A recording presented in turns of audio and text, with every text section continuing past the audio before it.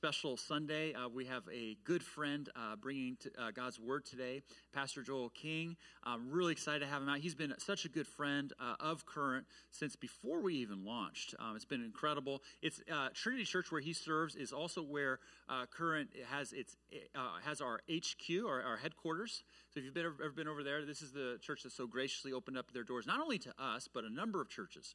These guys really have a capital K, kingdom-minded ministry, thinking beyond just their walls and thinking about how to serve the Lord just collectively. And so we've been very blessed because of that. And we were blessed today to have him bring God's Word. I'm going to read the scripture text here in a moment and then pass things over to him. But before I do that, can we just give a round of applause saying thank you for Pastor Joel? Yeah, he's going to hate me for that.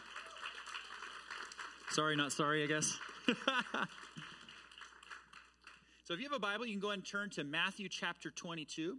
His text is going to be from Proverbs, but this is going to be something that he draws from. But Matthew 22, verses 1 through 13. If you don't have a Bible, the words will be on the screen. You can follow along there. Jesus spoke to them again in parables, saying, "The kingdom of heaven is like a king who prepared a wedding banquet for his son. He sent his servants to those who had been invited to the banquet to tell them to come, but they refused to come. Then he sent some more servants and said, 'Tell those who have been invited that I have prepared my dinner. My oxen and fattened calf have been butchered, and everything is ready. Come to the wedding banquet.' But they paid no attention and went off, one to his field, another to his business. The rest seized his servants, mistreated them, and killed them. The king was enraged. He sent his army and destroyed those murderers and burned their city. Then he said to his servants, 'The wedding banquet is ready, but those I invited did not deserve to come. So go to the street corners and invite to the banquet anyone you find.' So the servants went out into the streets and gathered all the people they could find, the bad as well as the good, and the wedding hall was filled with guests.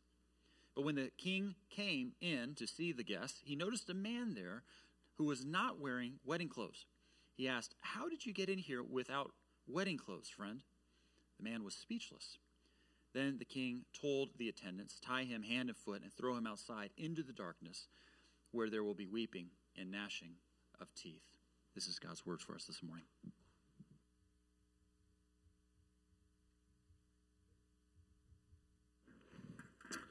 Well, good morning. It's great to be with you all this morning, and I can just tell you, the Lord wanted you to hear this message today. I'm not saying it's going to be a good one, but I do believe He wanted you to hear it just out of the how things happen, where I ended up to be able to share with you today. So I want to actually start out with a really easy question. Have you ever had one of those moments where you said to yourself, "What was I thinking? What was I thinking?" Perhaps it was a morning when your head was over the toilet after maybe drinking too much. Or maybe it was the pain of a bill after you decided, "You know what, I deserve to have my dream car." Maybe it was the relational damage after you decided, "You know what, I'm going to finally tell them what I really feel." Perhaps it was the pain at the scale after a delicious food binge. Maybe a broken bone after using that rickety old chair as a ladder. Maybe that was that fit in the middle of Walmart after you took your toddler out way past their bedtime. It could be the endless black hole of consumer debt we often find ourselves in that swallows up the paycheck every month because we just had to have it right now. Maybe it was the marriage that you committed yourself to without thought to the long-term impact of your partner's substance and character. Maybe it was, that moment where you started thinking about retirement not until you're in your late 40s. Or maybe it was trying to lead the elementary school talent show while you're working full-time, raising 3 kids, taking care of an ailing mother, and remodeling your kitchen all at the same time. This is easy. We've all had this "what was I thinking" moments, because in the end, we all lack this key word, wisdom. Wisdom. Now, the dictionary says that wisdom is the quality of having an experience, knowledge, and the good judgment, the quality of being wise. The soundness of an action or decision with regard to the application of experience, knowledge, and good judgment. In other words, wisdom is saying from experience, from knowledge, from good judgment, I'm not going to make those decisions in the first place. Or in the Joel King dictionary, wisdom is the ability to avoid the "what was I thinking" moment. That is wisdom. Now, in the scriptures, actually our main text for today, wisdom, if you want to develop it, says the fear of the Lord is the beginning of wisdom. The fear of the Lord is beginning of wisdom. Now, on one hand, you might, oh, yeah, I've heard that one before. That's true. But I think when we really begin to think about this, it seems a little weird that the beginning of wisdom is starting with fear, especially a God who's supposed to be a God of love. It's what we call a paradox, right? A paradox is a seemingly absurd or self-contradictory statement or proposition that, when investigators explain, proves itself to be well-founded and true. So here's a paradox. To know God, which is what our series is about, is to learn to fear the Lord. To know a loving God is to fear that loving God. Now, if that's not a paradox, I don't know what is. Now, as I explain this, we're going to take the long way around. I'm just telling you right up front. We're taking the long way around because this passage that comes out of Proverbs actually has a larger context to it. And actually, Jesus himself refers to it. So I got to give you the background, the cultural background of the parable of the great banquet. Okay, so here's the cultural background. In today, life is so much different than almost, first of all over the world, but second of all, definitely most of time. So most of time, we didn't have things like refrigeration. We didn't have the conveniences where you could come from long distances and show up and text and all that kind of stuff. So when you had a party, when you're planning on being at the park on a Wednesday, it wasn't simply I announce it, we put it in the bulletin. It didn't work that way. I decided to have a party, and so weeks or days ahead of time, I would either go out, or if I had enough money, I would send others out, and they would let you know we're going to have a party. They'd have to let you know verbally, and they'd let you know ahead of time. And of course, at that point in time, nobody could really say whether they're coming to the party or not, because everyone worked from sun up to sundown. There was no leisure time. That is a modern phenomenon. The very fact that we're thinking about a 3-day weekend, it's ridiculous around the world, let alone through time. Free time is just a rare thing. So we let people know, and usually the day of the party, we'd send out again, or somebody in the family would go out and say, "Hey, the party's happening. Are you coming?" The reason I want to know that you're coming is because there is no refrigeration. So when we have, it's not like, I plan to have hamburgers for 12 people, 18 show up, I can go to the grocery store, buy 6 more, and come back. That ain't happening. So whatever we kill is what we eat that day. There ain't no refrigeration. So I need to know the number. So then they come back and they tell us, and then we prepare accordingly, and then the last one goes out and says, "Hey, we're having the party." That's culturally what's happened through most of the time. And by the way, a lot of the world still functions that way. I spend usually about a week, almost most years, in Haiti, and Haiti functions a lot like that. It's the only third world country in the Western Hemisphere. And so that's kind of the background here when Jesus tells his parable that David read. So what happens here is the king, his son is getting married. It's a huge deal. There's rarely anything bigger in a parent's life than their kid getting married, let alone a king. So he sends a word out to all the nobles, the people who should be there. And there's 3 responses. The nobles, the people who should be there, basically say, "We got nothing to do." Now remember the context. Jesus tells us right away, this is one of those mysterious parables. He tells us right away, this is about the kingdom of heaven. Who's in and who's not. He tells us right up front. Okay? And what he tells us is this first group who just basically says, "Talk to the hand." When he sends out his servants the second time to go, "Are you sure? It's going to be one heck of a party." Some of them still ignore him, and some either persecute and even kill the servants. Now, he's really talking about the prophets. But in this story, it's the servants. And it says the king has them destroyed. Translation, they don't end up in the kingdom. And then the king says, "Man, I've prepared this great banquet, so go out to the street corners and just take anyone I don't care who they are. I don't care if they're old. I don't care if they're young. I don't care if they're black. I don't care if they're white. I don't care if they're male. I don't care if they're female. I don't care if they're religious. I don't care if they're non-religious. As a matter of fact, it actually says he invites the good and the bad. Invite them so that my wedding banquet is full. And these people enter in. The good, the bad, the ugly. There's even hope for me.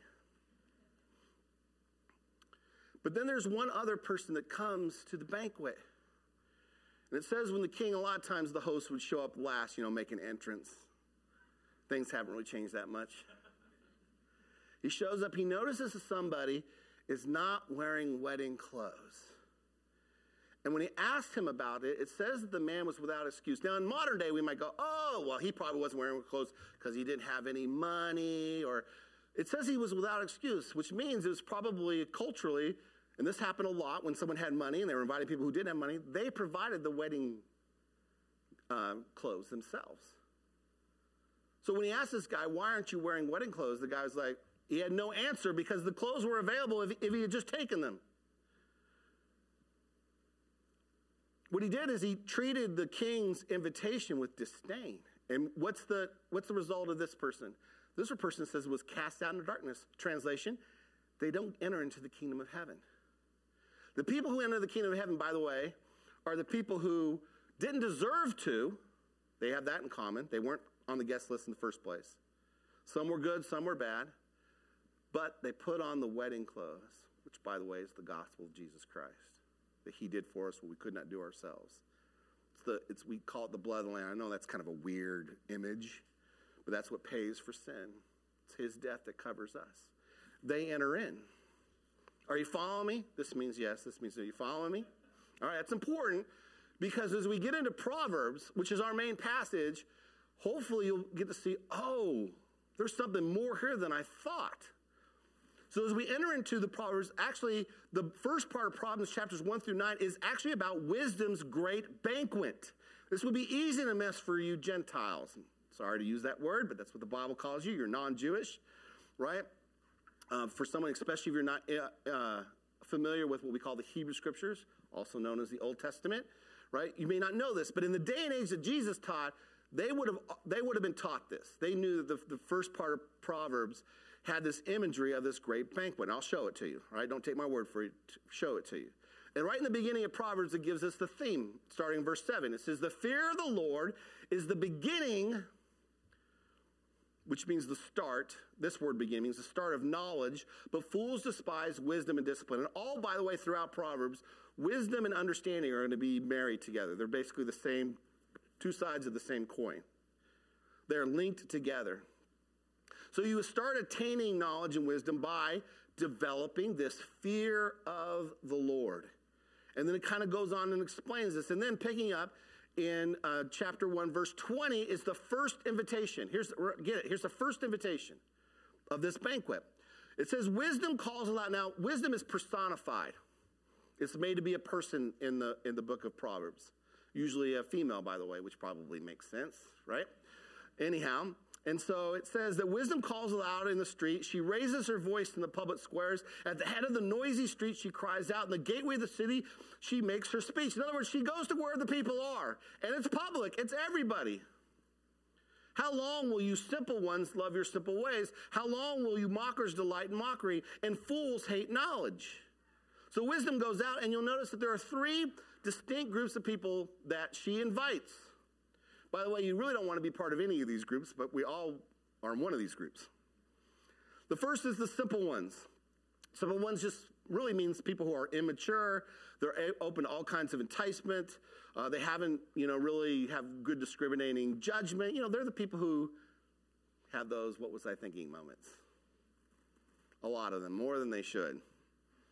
They're generally naive. They haven't grown in wisdom yet. Then there's the mockers. The mockers are those who just simply scorn, deride, or imitate, make fun of. They boast. They have utter contempt, if you would, for wisdom. And then there's the fools. A fool is someone who acts contrary to what's good for them. We all either are, or we know foolish people who keep making the same stupid decision over and over again. Right? They do something, they end up sick after a night of drinking, and you say, you can't drink half a bottle of vodka in 30 minutes. And they go, yeah. And the next week, what do? The same thing. It's like they just can't get it through their head.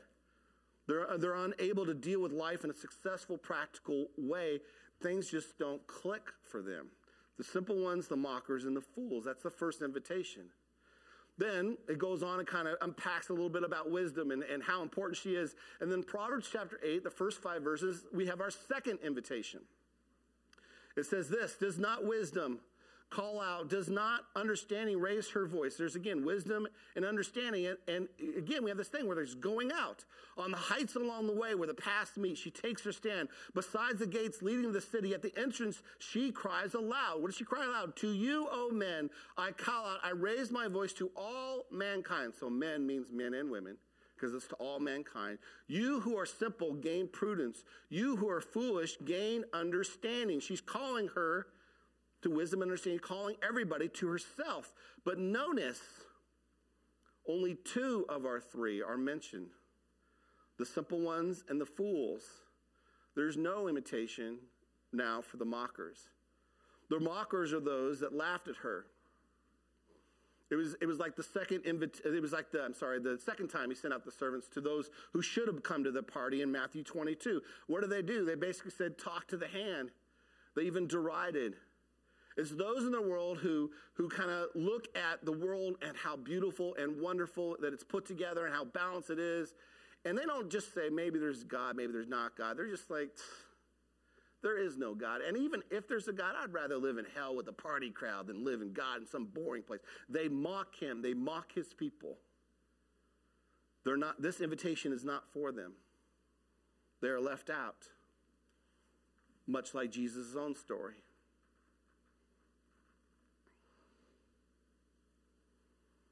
Then the third invitation in Proverbs chapter 9.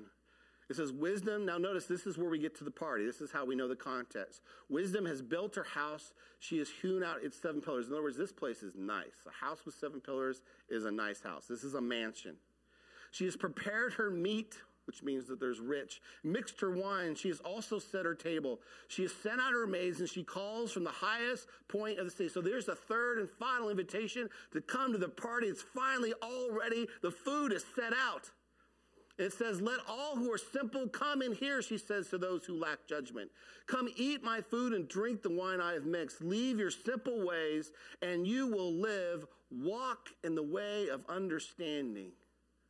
Wisdom has this wonderful and beautiful banquet that is meticulously put together and makes one last plea, but notice only the simple ones. The fool who is dull and closed-minded, that stubbornly looks at what's in front of them, who is lazy and short-sighted, they are not invited to this party. The fool, by the way, is the same person that Jesus is kind of referring to, is the person who says, you know what? I like this church thing. I like this God love thing. But they never step into the clothes that God has for them. They never step into that relationship where it says, Jesus, you are not only my Savior, you are my Lord. I put on your righteousness. I put on your clothes. You changed me because you did for me what I could not do for myself. But those who are in are the simple ones. And again, being simple in itself is not a good thing. There's still some are okay, some are really bad. Some have a terrible past. Some have a long list of what was I thinking? And they don't enter in because all of a sudden they deserve it. They enter in because they took the king, they listened to his invitation, responded to his invitation, and wore his clothes.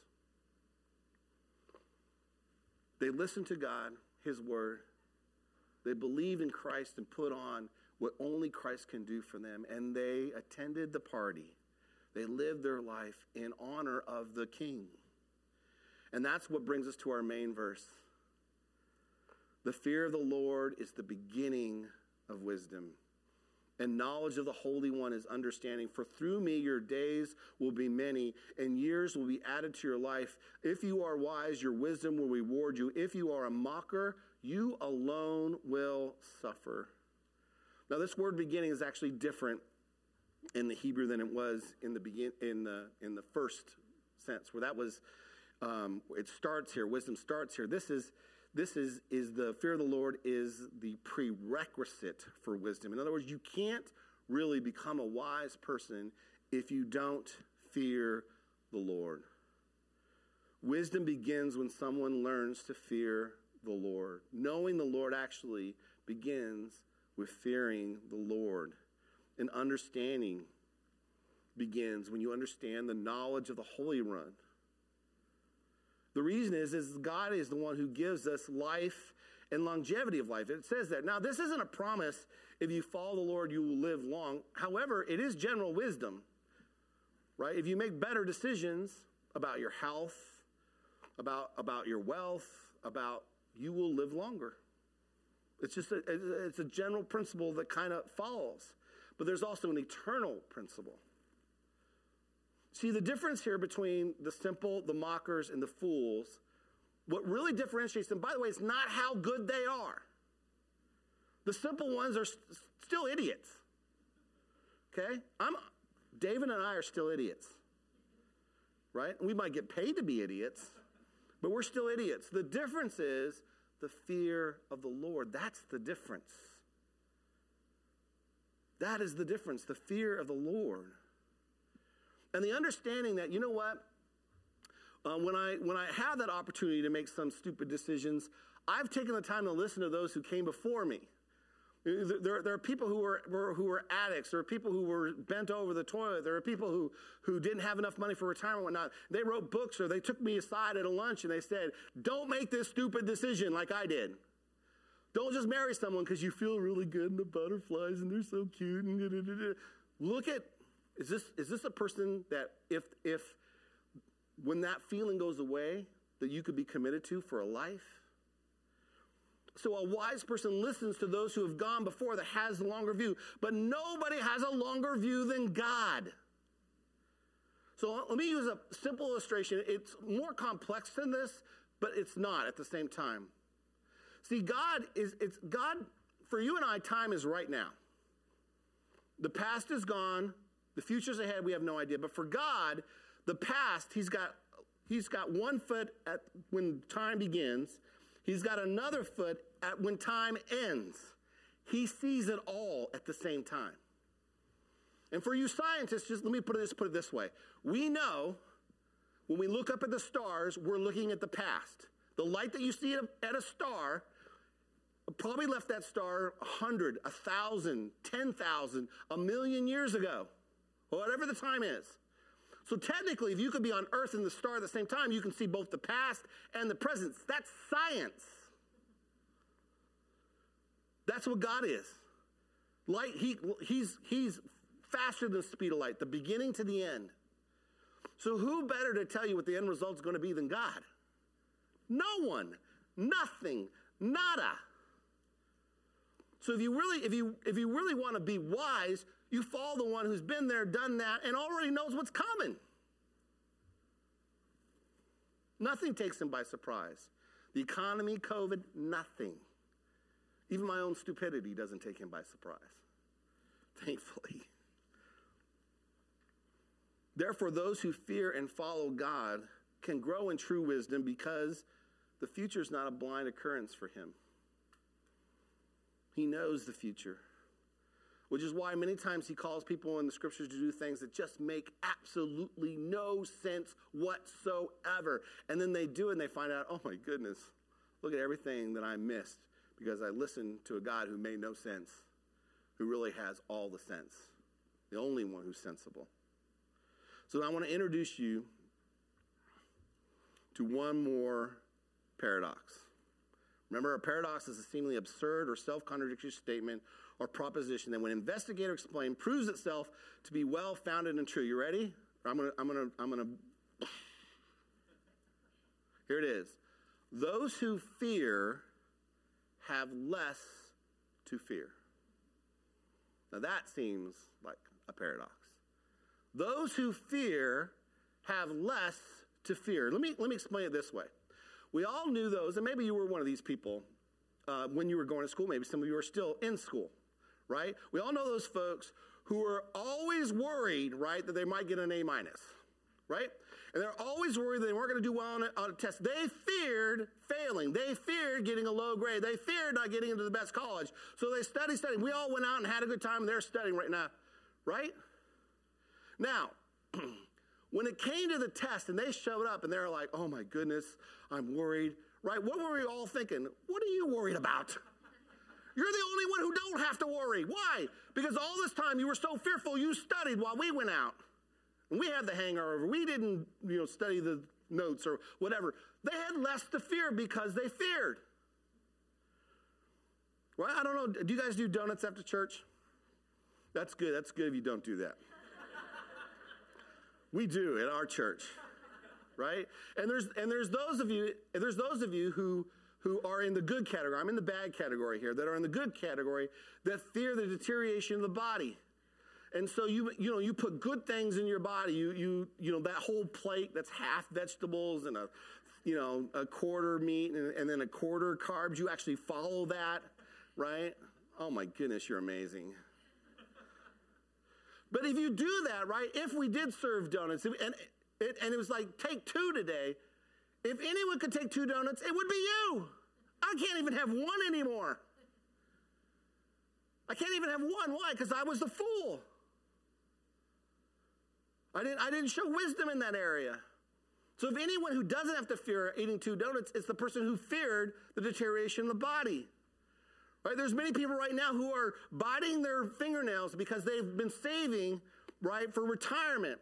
And here's the deal. If you were afraid from like in your early 20s about retirement, having enough, and you started then to save consistently, a small percentage of your salary, you did it faithfully, and now the economy's going down and your retirement is less, guess what? You don't have to fear as much as the person who didn't start until their 40s, who didn't fear, who didn't think about it. Those who fear have less to fear. See, in Jesus' story, it's the people who feared the king. When he sent out an invitation, they're like, I ain't going to say no to the king. And then when they showed up, they're like, whatever the king provides, I'm going to wear it. Right? When they say stand, I'm going to stand. When they say sit, I'm going to sit. Whatever the king needs, because I'm just happy to be here. It's those people who fear that when the king shows up, they had nothing to fear. But those noblemen who think, I deserve it. I grew up in the church. I grew up with the religion. I'm so smart. I understand life. Those people have to fear because they don't fear. It's those people who are like, yeah, I'm part of church, but God is love. He'll take me just as I am. It really doesn't matter. There's always time. They have something to fear. Why? Because they didn't fear. So yes, knowing God means to fear the Lord. And fear, by the way, does mean fear. It does mean fear. Any of you parents know that's true, right? Yes, you want your kids to respect you, but at certain points when you say don't run to the road, you want them to fear you more than the road or more than not listening to you. You want them to fear the road. Because you know if they don't fear you, what? They'll laugh and run out into the road. You want them to fear that daddy or mommy's going to do something. Why? Because you love them and protect them. It's healthy fear. It's not terror, which, by the way, the mockers should be in terror. But the child should have a healthy fear of daddy and mommy. They should know that dad and mom loves them. They're not going to lambaste them. But on the other hand, there are consequences. And they want to make mommy and daddy proud. And interesting enough, the kids who have a healthy fear of their parents have less to fear from their parents. How much more? And that's, by the way, good parents, which we don't always have. But we do have a good God. And that is true of our God. Well, those who fear have less to fear. Simply put, wisdom, the fear of the Lord, leads to the banquet. It leads to the banquet. And I'm talking about the great banquet of the kingdom of God.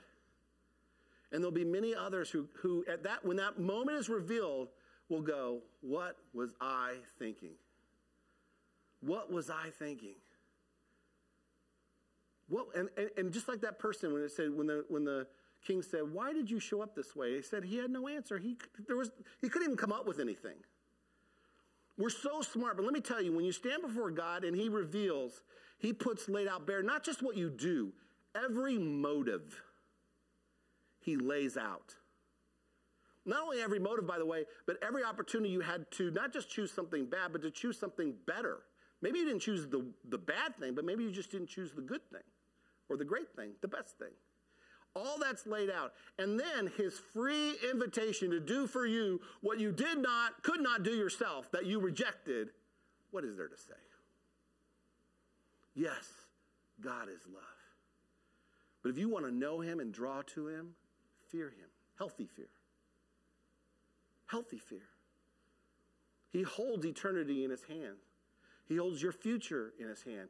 Believe it or not, he holds the key to an abundant life now in his hand. And I'm not, by the way, talking about a promise of the American dream. Matter of fact, he may turn your world upside down. He may make you into a Mother Teresa, where you completely give up the American dream, pour your life out for somebody else. Does anyone here really think Mother Teresa wasted her life? No. No. It's because she had a healthy fear of the Lord. Now, some other people, God have a healthy fear, and he has a different path for them. Somebody had to support her ministry. There's a lot of folks that did very well in this life, but made sure that God's kingdom and his priorities were the priority and gave to that. What they have in common isn't necessarily what was happening in life. What they have in their common is a healthy fear of the Lord. They knew God, not of God, not about God. They knew him. And to know God is to know the fear of the Lord. And if you fear the Lord, you don't really have anything to fear. That's something worth thinking on. Pray with me. Father God, your word, I think it's Proverbs, it says, where there's many words, there's much folly. So I apologize, dear God, if there was many words and I led anyone to folly. I pray, dear Lord, that those things that are of your word, of your wisdom, may arise in each person's heart, may find good soil to give forth good fruit. Dear Lord, I just confess I am simple-minded, Lord. And apart from your grace, I probably would be inclined to be a mocker and definitely a fool. And so I come among other simple-minded folks and say, Lord, by your grace, would you please keep us from mockery and foolishness? And would you save us from ourselves, from our own simple-mindedness? Bring us into your great banquet. Bring us into your kingdom, dear Lord. Do in us and through us what we cannot do ourselves, dear Father. And thank you that Jesus provides the wedding clothes, that Jesus provides the righteousness, that Jesus provides the well done, good and faithful servant. We take your much and pray, dear God, that you help us do our little, that we may all be at that great banquet, the marriage feast of the Lamb, as we celebrate Jesus and what he did for us, and celebrate the fact that we have been invited into the kingdom.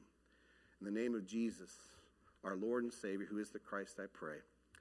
Amen.